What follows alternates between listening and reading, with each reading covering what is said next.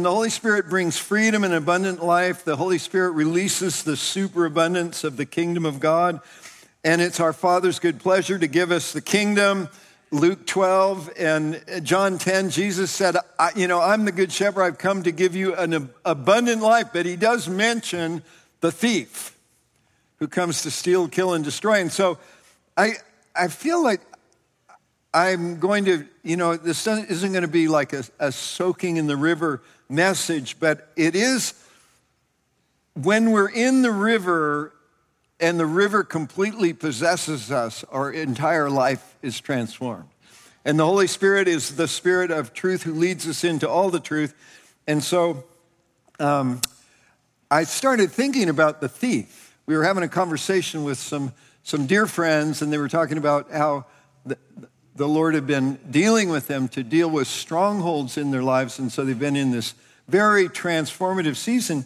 And this got me thinking about how the thief comes to steal our potential, and some, people totally love Jesus but live inconsistent lives, or, like we're happy most of the time, but sometimes we just get triggered.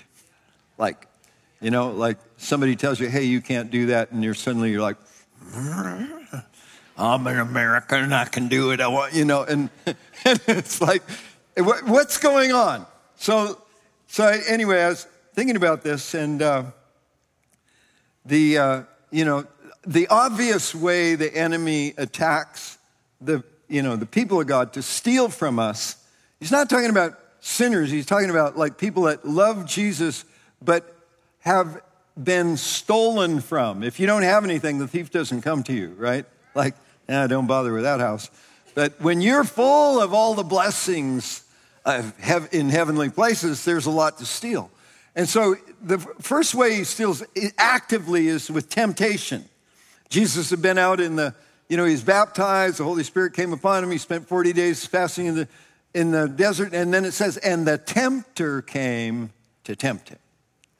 And so he tempts us with sin. Sin is falling short of the glory of God. He tempts us with something to take us out of a place of communion and submission and blessing with God. And so sin, it's active. And we're pretty obvious. Usually we get convicted when we sin, and unless we just harden our heart and keep doing it. And so we confess it. We come to the Lord and confess it, and he cleanses us. Not just of most, but of all unrighteousness. It's an amazing, amazing relationship we have. His more passive weapon that might not be as obvious, but is just accusation.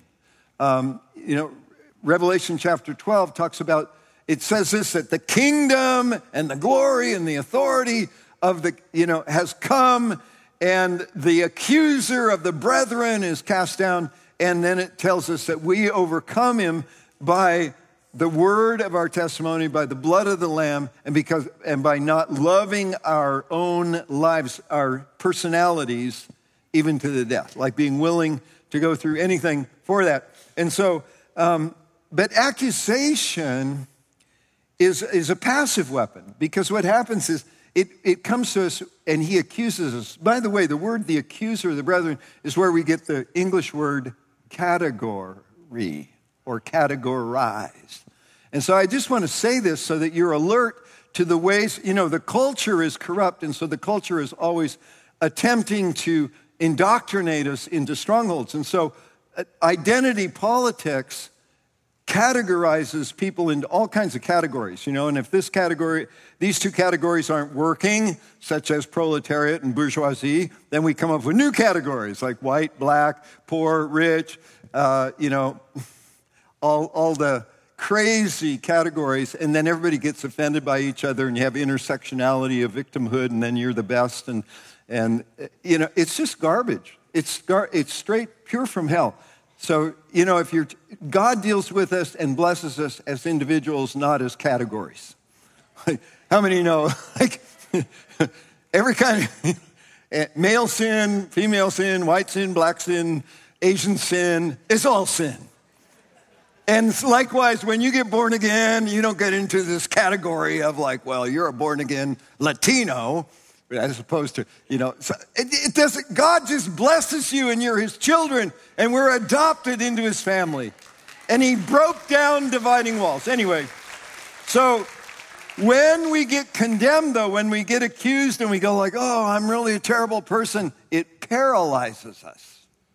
So, sin just produces death. The wages of sin is death.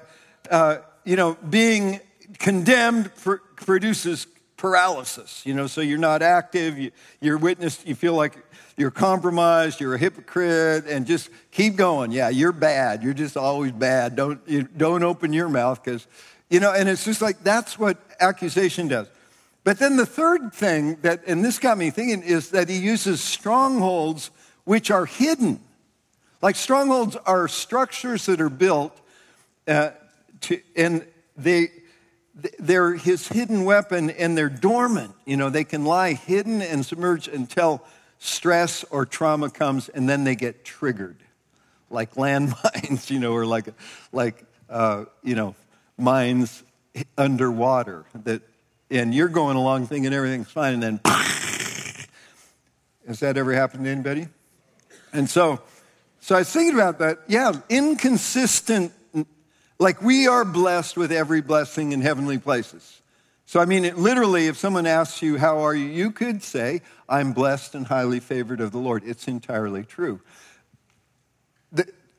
So the goal is, not just when I feel good, when I'm at church, when I'm in worship, when I'm saying amen, but I want to live this way 24/7, which leaves very little room for self-pity, gloom, doubt, misery.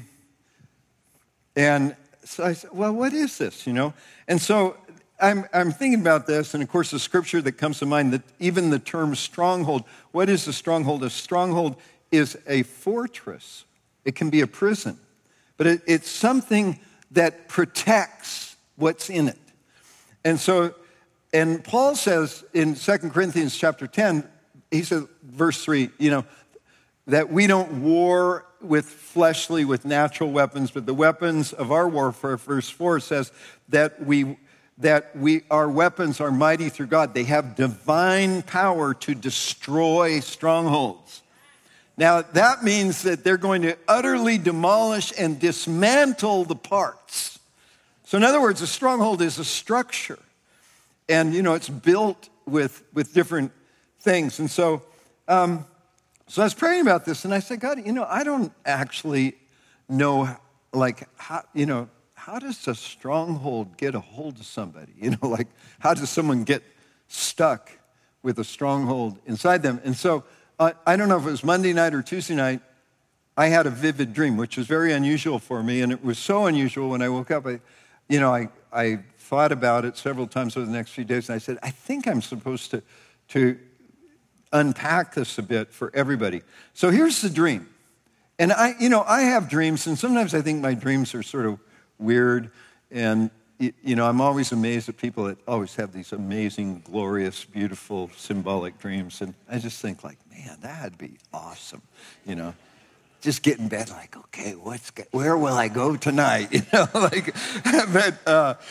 But so I did go someplace. This is pretty vivid. Vivid means it seems so real, when it's happening, you don't realize it's a dream. So I have this dream. I'm in a large property, estate, something. It was green, there were trees, and it was like a campus or a large estate. And up on the top of the hill was a very large building that could have been a place where people meet. It could have been like a university or a castle or something like that, Buckingham Palace, or Westminster Hall or something like that. It was huge, and there were a lot of people around, but I actually didn't see any faces. I felt like Ann was there, but I didn't see her, and it's kind of like me. I'm at home, but Ann doesn't see me. But I'm studying, But no, there were people around. But sometimes in dreams, there's something God's pointing out. So I was the subject of this dream, and in the dream, someone said, "Hey, it's time to go up to this huge stone hall for a meeting, and perhaps it was some kind of lecture hall. And so when I turned to go in the dream, and in the dream, I had the ever-present smartphone, right? So in the dream, that's weird. I have this phone, and it was bigger than this one. And I have this phone, and I just look at it as I'm turning to go. And suddenly, the top half of the screen is filled with this most amazing, vivid, beautiful graphic art, images that represented a foreign country. They weren't actual photos, but they were captivating, fascinating, and they somehow expressed the intriguing nature of a distant land. And so this is, as a boy, I used to, on rainy days when you couldn't go out, I'd look at maps and read books about other countries and stuff. So this has always been a fascination for me. But what happened was, and it would change, and it was like, whoa, this is it. And pretty soon it moved from the top half of the screen to the whole screen. And then it started changing really fast, and there was something I needed to do. I looked at the phone because I needed to, somehow tap the screen and do something. I don't know if it was a message or something. So all these things are happening, and I tapped the screen, and this little box would pop up for a second, and then it would be gone. And it was out of control. It was totally whoa, it's amazing, but it was terrible. And so so quickly, these images filled the whole screen with constantly changing images of different lands, they overriding every other function of the phone. And I couldn't access any of the apps. It was out of control. And in my dream, I remember, somehow, how do you know this? I don't even know it in real life, but if you push these two buttons at the same time, it turns it off. So I go, and it won't turn off. And it's just going, and suddenly I start getting panicked, and I'm like, whoa, what am I going to do? And I realize, I'll just have to wait until the battery dies. And then maybe it'll stop. Maybe it won't, I don't know. And I woke up, and I thought wow, that was wild, and went back to sleep. When I woke up, I realized God had answered my, I wasn't like this big prayer, God, please show me exactly what strongholds are. But I did say, God, help me to understand strongholds. I wasn't expecting a dream, but I thought whoa, that's how a lie gets in. This was there was some kind of signal floating around in the cloud, maybe it was 5G, I don't know what it was. But somehow the phone received it, and it became an infection that completely took over the phone. This is how a stronghold works. So it describes how an addiction works, how just stuff gets in your mind and you can't get it out. And I thought man, and especially the sense of panic and hopelessness. I thought, well, maybe I just have to wait for the battery to die. And I'll never change. I'm just going to die like this. And so I think this is how the enemy's lies they float around in our culture. They're all around us, and they're waiting for an interface that accepts the signal. It's kind of like when a virus gets into your body and then it can multiply through your body. It has no life in itself. It's a lie, but it can kill you. And I was thinking about all the lies that are around us. In our culture, there are lies. People are trying to indoctrinate little children with total lies because they know if they can get into their pure, defenseless, trusting little hearts, they're building strongholds that will keep them from the abundant life of God, and that can be triggered when something happens that they've been programmed to react to. Woo!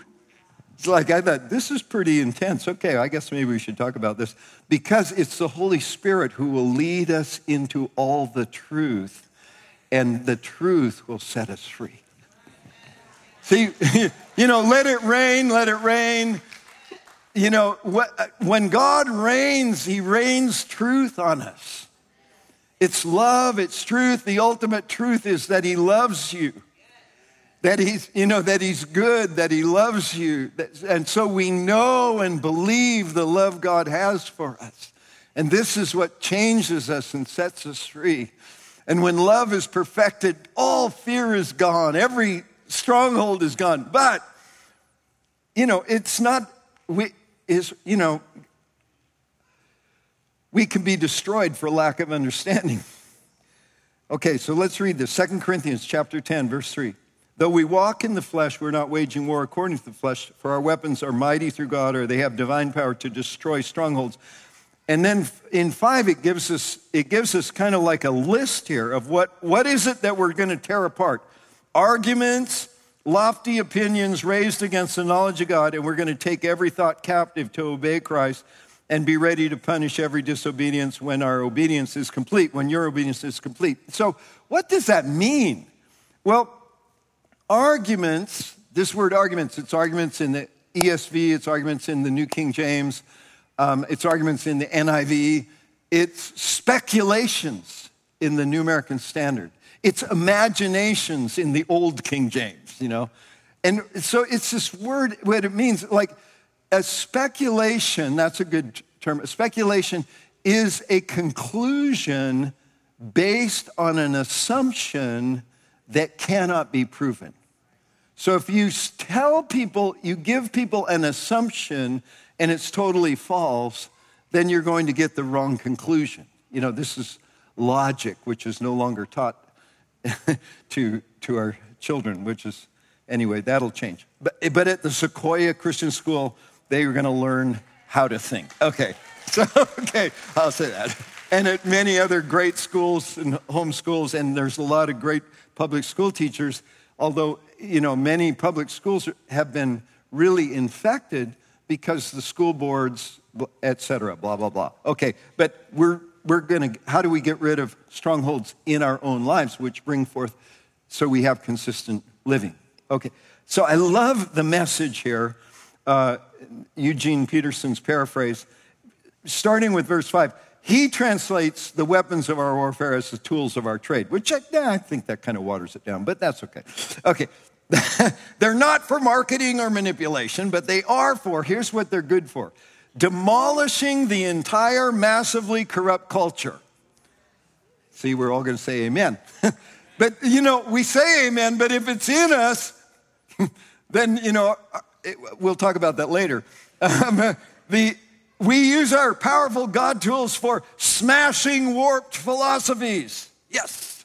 For tearing down barriers erected against the truth of God. And I love this for taking thoughts captive, because taking thoughts captive sounds exhausting, doesn't it? I mean, like, whoop, I had a thought. Whoop, I had a thought. Like, get back in there, you thought. But I love, so that's not what it's talking about. It's talking about we get so familiar with what's true that we can recognize when something's not true and put it back in the place where it should be. So here's how he paraphrases it. Fitting every loose thought and emotion and impulse into the structure of life shaped by Christ. It's just like, get it in the kingdom, So what are strongholds and perceptions? The mind structures input into associations or image. That's how the human mind works. By the way, your mind uses your brain, but your mind is bigger than your brain. When people go out of their bodies, their mind is still there. They have out-of-body experiences, and they come back and they remember. Well, how did they remember? It wasn't in their brain. No, but it gets downloaded. I don't know how it works. It's a mystery. But we have the mind of Christ. This is good, And so if we can use it. So let me say 3 words, and I'll show you how your mind works. So when I say coffee, bacon, and eggs, what do you think? Breakfast, good, even though it's almost lunchtime or past lunchtime for some of you. So, okay, now, that's good. See, that's the human mind. By the way, if you said that to a gorilla, they wouldn't have a clue. Okay, so if I say arguments, opinions, and thoughts, what do you say? How about family reunion? School board meeting? No.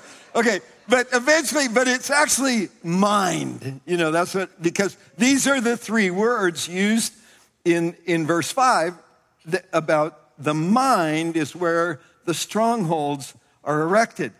And so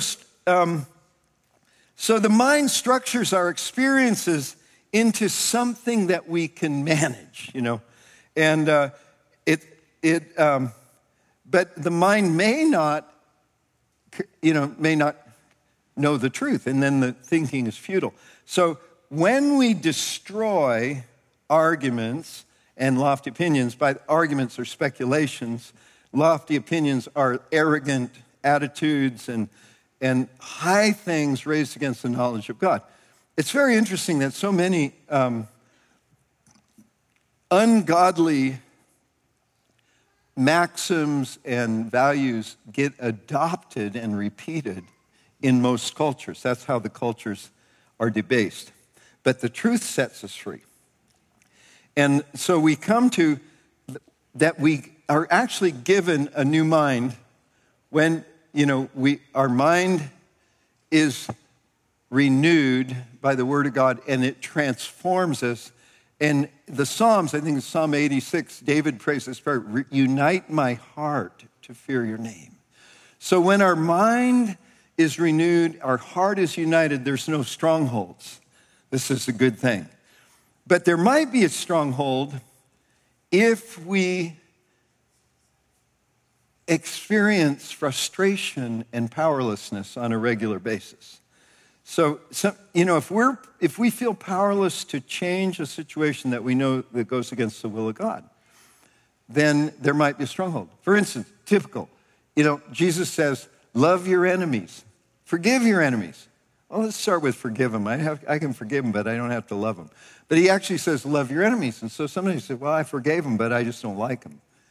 And so do you understand? You're creating a space that God hasn't created. And you think, well, it's just normal. It's just how it is. Some people like this, some people like that. I don't like everybody.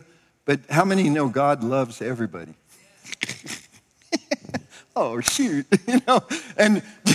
And Paul writes, as dearly beloved children, imitate God. Laying down your lives, your personalities, your suitcase for each other. So just saying, a little challenging there. But sometimes we'll make a reason. We think, I'm okay with that, I'm just good to be at 80%. But the problem is, if we're good with 80%, what's the other percent? Who does that belong to? And how did that get in there, that barrier? Another thing is, the Bible tells us that marriage is good. I love Proverbs 18. It says, 18:22, he who finds a wife finds what is good and obtains favor from the Lord. And all the women said, amen, you found me. But I love it in Hebrew, and I know you don't know Hebrew, but listen, it's all said in 4 words. Matzah isha, matzah tov. Like you could see the rap. Okay, all you boys, say this out loud. Matzah isha, matzah tov. So now this little boy, when he becomes a young man, he's looking at all these girls and he's going, matzah isha, matzah tov. Tov means it can't get any better than that. It's like, so God was actually giving us programming to recreate Eden in our hearts, minds, intentions. And we obtain ratzon, favor from the Lord, and delight. And so, but, 2 people get married, a couple kids. Ann and I, we'd been saved all of 3 weeks. We got married. We were both 21. I'd been 21 for a few months longer than Ann, but I had no excuse. Our maturity level was about 16. We had no great modeling. And, we loved each other. I fell in love with her when I was 14, but we didn't know how to do it. So we'd have these days like, oh, amazing and terrible. We'd hurt each other's feelings, do something like, and I won't even tell you all the stuff I did, but it's just stupid mostly. Okay, so you can have trouble with that, and you could get to the point where you go, I can't take it anymore. And it might be true that you can't in your own strength take it. And then you have children who grow up in dysfunctional or painful families. They might come, and there's lots of kids around today because there's so many broken families, so many kids have grown up in single-parent families that never, they're just going like, I ain't never getting married. Why? Because my family. I know it's terrible. It's pain, it's suffering, it's calamity, violence, all kinds, whatever it is. And what they don't know is there's a stronghold built, robbing them from find a wife, find what is good. It's like God has got this promise, and we're trying to undo what the culture has done. And so God will set us free. And the deal is you can grow up in a horrible family and you can have an amazing family by the truth of God's word, by the grace of God, by a renewed heart, by a changed personality. Woo-hoo! It's like it drives the devil crazy when you get all the blessings. He's going, wait, what about, don't you remember how bad it was growing up? Yeah. But, the old cliche, when he reminds you of your past, you should remind him of his future. Because it's, your future is blessing and overcoming. So here's a definition of a stronghold. And then I'm going to give an illustration, and then I think we'll pray. This is 2 parts. And I'm not sure how late to go in the second service because we're trying to manage time and babies and all that stuff. But I think this is a good way to understand a stronghold, and there's a definition which will soon appear on the screen. Oh, there it is. And this is adapted from something Ed Silvoso wrote. A spiritual stronghold is a mindset impregnated with hopelessness, from which we accept as unchangeable situations we know are contrary to the will of God. Have you ever just accepted something like, it's just the way it is? But if it's contrary to the will of God, we may live with it, but we live with it as a tribulation that's developing patience, not as it's impossible for it to change, right?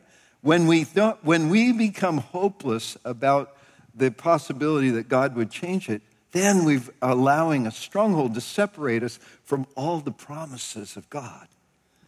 Now, why? Well, wait, I got promises, and they haven't happened yet. No kidding. Somewhere in the middle 90s, I realized I had a defective left shoulder, and it bugs me. And I've been praying for healing ever since, and it worked up until a certain point where it didn't. And I don't know, injuries, motorcycles, horses, skiing, brothers, trees, stupidity, many times, like how many concussions have I had? I have no idea, because they didn't count them when I was kids, when we were kids. It was just like, he's out. But but this doctor said, I won't tell you what he said, but I didn't agree with it. And so I've been getting prayer for over 30 years. And, sometimes I don't, they'll say, if you have a problem with your left shoulder, raise your hand. I'm going like, oh, it hurts. Okay, I'll do my best. Okay, that's it. Oh, I'm back. Okay. I didn't know where I went. Did you know, Mitch McConnell, he froze for 30 seconds? Anyway, so Senator McConnell, sorry, I don't want to be disrespectful, but I thought, it's happening to me. So, help me, Jesus. Okay, well, if you're laughing, you don't care how late this goes. Okay, but if we accept something as true, so now I don't raise my hand every single time, but I still do, and I often, every day, I say, Jesus, you can do a miracle any time, because I had it, the doctor said, this will take a miracle. I said, okay, he does that.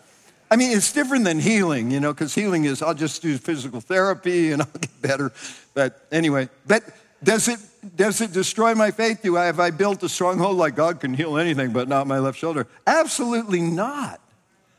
I think the same God that put a new little fetus in our dear sister Emily's uterus after she had totally lost the one.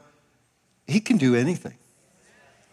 He can raise the dead. He can give me a new shoulder. I don't know what good it is for at my age. I'm thinking, God, it would have been better if you did it 30 years ago. But it'll be awesome if he does it this year or today. Okay, so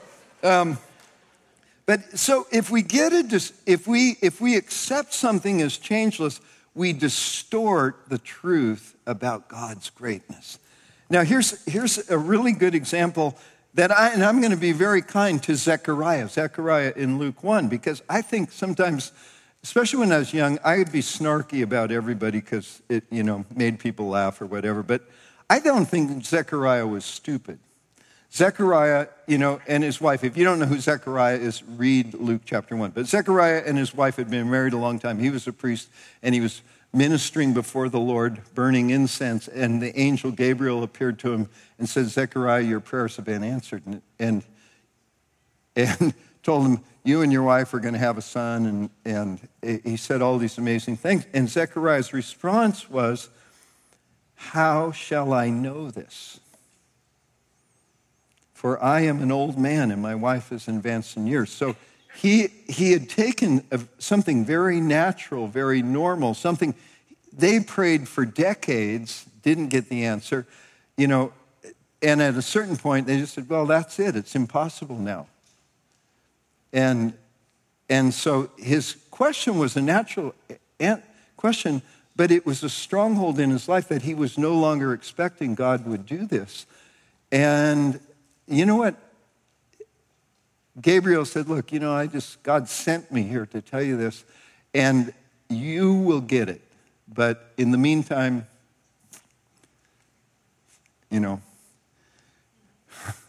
close your mouth. I'm mixing up French and Spanish, or I'd say it, ferme la bouche,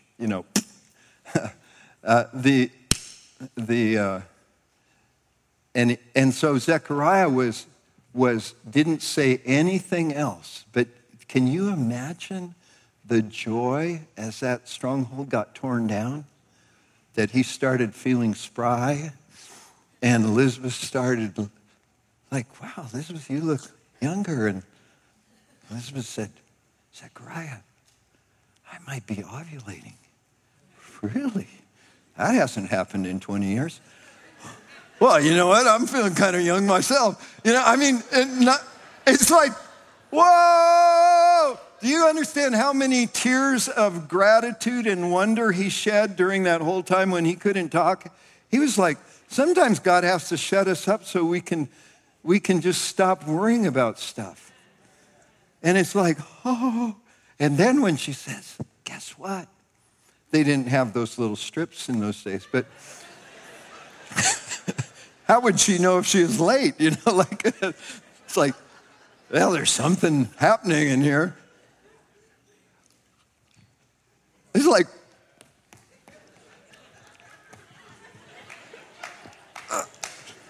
he's like, oh, God.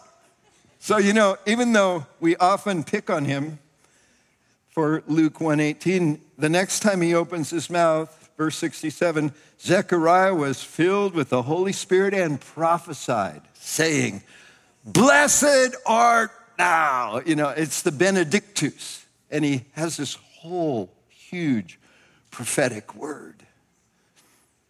I'll go for that. Any got any strongholds you want to have torn down? Jesus. Anyway, so, this is what happens. We read the Word of God. Okay, we'll do quickly, and we will be out of here pretty soon. Okay, 6 minutes. Give me 5 minutes, 6 minutes. Okay, so they fragment our mind, and this is how it works.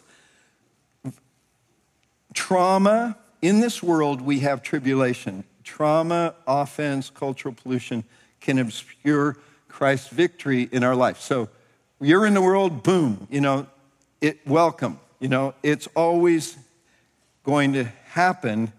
But if we receive it, it can start to split up our personality into compartments. Like, well, God is always good, but this will never change. And what's happening is Next slide. A stronghold has raised itself as a fortress against the full moment-by-moment knowing of God. You know, we just put it in there. We go, well, God won't do that. You don't know what God won't do.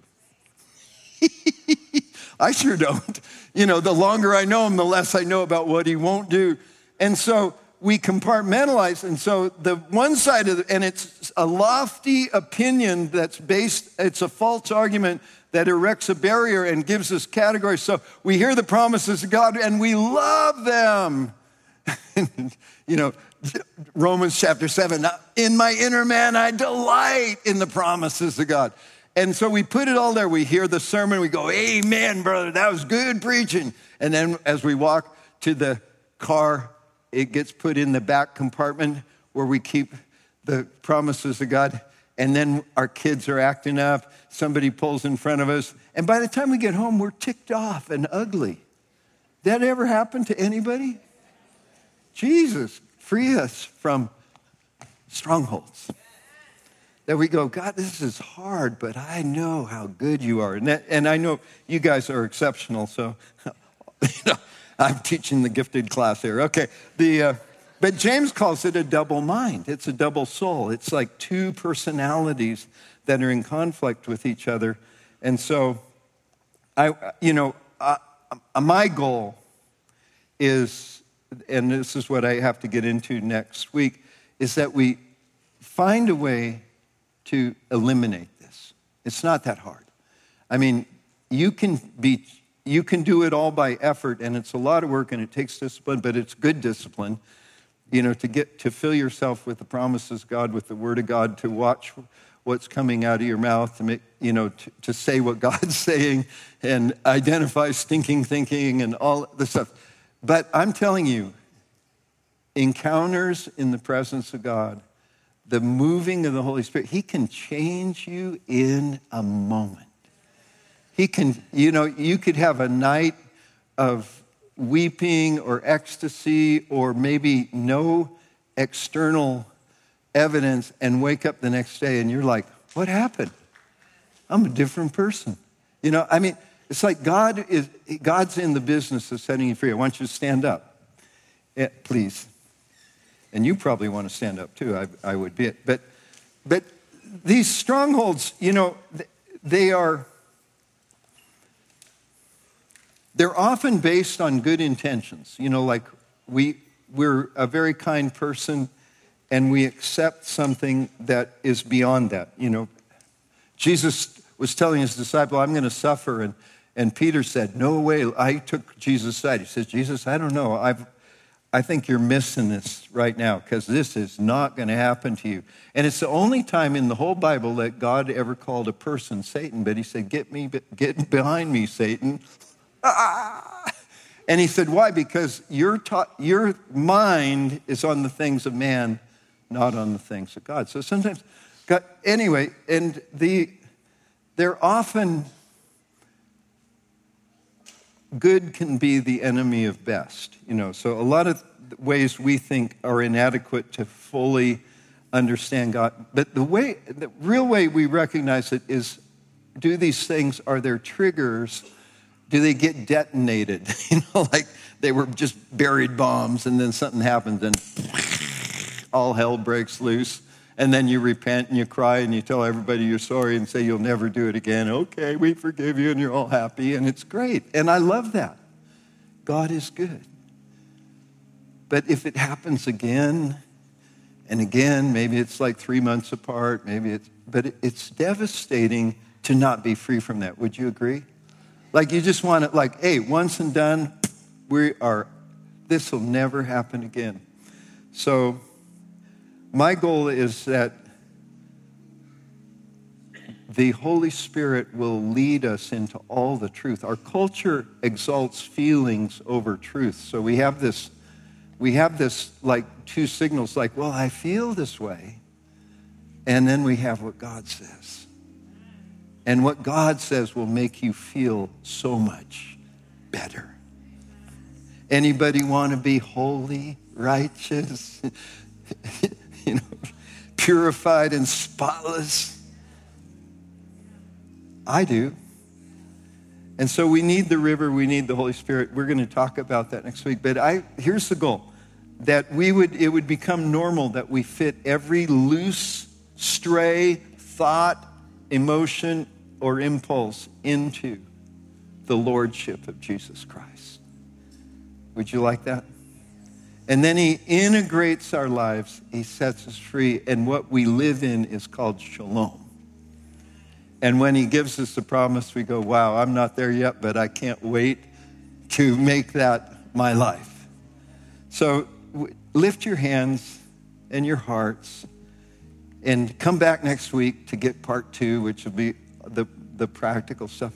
Holy Spirit, would you reveal? I just asked you a question. Help me understand strongholds. And you gave me this vivid thing that I hope I never forget. God, we pray that you would so transform us that no lie could find a home in our hearts, in our brains, in our emotions, in our relationships, that we would steward our bodies as the temple of the Holy Spirit, filled with truth. I pray you'd lead us and guide us into all truth. I pray you would break down these strongholds that they seem so mighty and they're so puny. Pray that the word of God and the truth would set us free. I pray that the love of God would wash over us and transform our feelings, our emotional life. We pray that these compartments would be opened up and set free. In our families, in our businesses, in our neighborhoods, in our ministries, in our children. In Jesus' name, can you say amen? Amen. And I know you won't forget it on the way to the parking lot. All right. So I want to bless you. You're overcomers. And if you need prayer for healing, there's healing. It happens every single week here. People are healed. Really significant healings. If you just need help, like I need help overcoming this, I know I've got a stronghold. The alarm was going off when I was sitting here. Then we want to pray for you. And the rest of you, I want to bless you. May the Lord bless you. May he keep you. May his face shine on you. May he be gracious to you. May his name be upon you. May his peace be upon you. May you know that he's smiling at you. You're his beloved. In Jesus' name, amen. Amen. God bless you.